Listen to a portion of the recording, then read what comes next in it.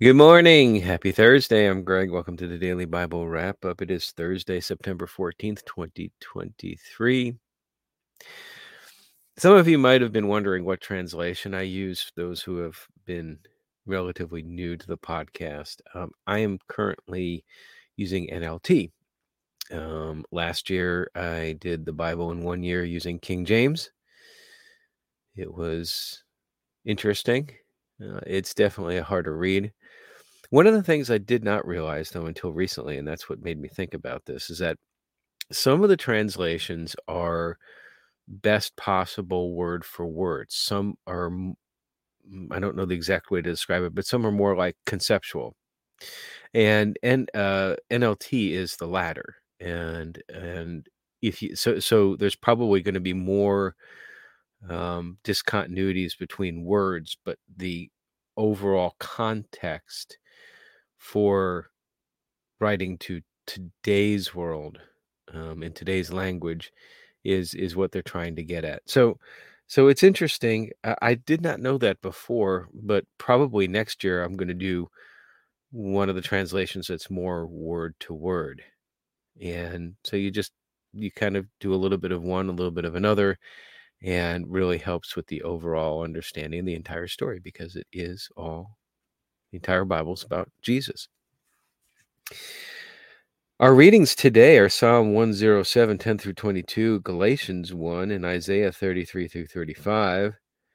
Now, in Psalm 107, in this section, it contains two accounts of when and how God helped those who turned to him, talking about the history of the Hebrews. The first was when he freed the people from slavery in Egypt, I think. I think that I'm interpreting this correctly, that this is what this psalm is going over again. But again, the same story that we've gone over several times, but in a different manner, and again, to make sure that the people never forgot this story. Now, I think the second was when people grumbled out of hunger during the Exodus, in the beginning of it. God had sent meat, I believe that was the quail, right? And manna when the people complained, but to show that God would take care of them, people didn't die of hunger. Now, for these and for our own deliverances, we should praise the Lord. That's my takeaway for today on that. New Testament, we're starting a new book today. First Galatians. Paul establishes his authority in the first paragraph as coming from, quote, Jesus Christ himself, and by God the Father who raised Jesus from the dead. Now, when I first read this, I thought that perhaps he was stung by the accusations of the Corinthians implied from his second letter, which we just read. But then that got me thinking. It's like, well, I have doubts that these letters are actually presented in chronological order. And turning to our friend ChatGPT confirmed that it actually orders Galatians before 1st and 2nd Corinthians, just before. Apparently the order is more in, I believe, if I'm remembering correctly, more in length. I guess from longer to shorter, maybe. In any case, Paul is shocked that the Galatians have so easily fallen to deception. You see this in verse 6. He says, quote, fooled by those who deliberately twist the truth concerning Christ. My opinion, we see this constantly today, people taking scripture out of context to promote what they want it to support, what feels right. It's dangerous. It's easy to slip into. So again, when reading scripture, and I neglected to do this morning until I got to this point and reminded me, we should ask the Holy Spirit for guidance as to the interpretation. What are we going to get out of it today? I mean, there are some times where I read one section, one year I might not get anything out of it, and then the next year it's like, wow. Or vice versa. There might be one year where it's a wow, and then the next year it's like nothing spoke to me from that section. That's okay.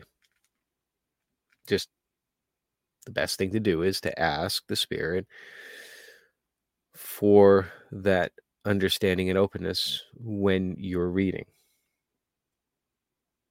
Now, our goal, getting back to Paul, should be pleasing God, not people. He reminds the Galatians of his role of persecuting Christians until God revealed Jesus to him to preach to the Gentiles, who said in verse 23, quote, "The one who used to persecute us is now preaching the very faith he tried to destroy." Now, I'm going to pause here again. I've paused before when thinking about Paul and his 180-degree turnaround when confronted with the truth of Jesus right in front of him. And you do see that a lot with the folks that become believers. It gives me hope that there are folks, like in my life, for example, that you never think would ever, ever walk down that path. But they could. Anything can happen. Paul goes on to say, and they praise God because of him. Old Testament, we're in Isaiah still. We're going to be in Isaiah for quite some time. I said that yesterday. Isaiah 33 is a message for Assyria, who will be destroyed once they are done destroying. Then the Israelis, verse 17, quote, "will see the king in all his splendor, and you will see a land that stretches into the distance. There will be holy festivals in Zion, and Jerusalem will be peaceful and secure." Now, I imagine that the audience reading this at the time of Isaiah, or maybe not reading, maybe being read to, I imagine that they were tired of war, but they will no longer say, this is from verse 24, that they are sick and helpless, for the Lord will forgive their sins. Now, Isaiah 34 starts out as a message for all nations. I think that's an important concept. It kind of reads more like a prophecy for our future. Verse 8, quote, "For it is the day of the Lord's revenge, the year when Edom will be paid back for all it did to Israel." Now, of course, now Edom is stressed here, but the message is directed to all nations, like we just said in the beginning. So I wonder if the payback is to all nations in our future who have done evil. Anyway, Edom will become a desert wasteland, and then in Isaiah 35, there will be joy in those days. That is when the restoration will occur. God is coming, and from verse 5, when he comes, he will open the eyes of the blind and unplug the ears of the deaf.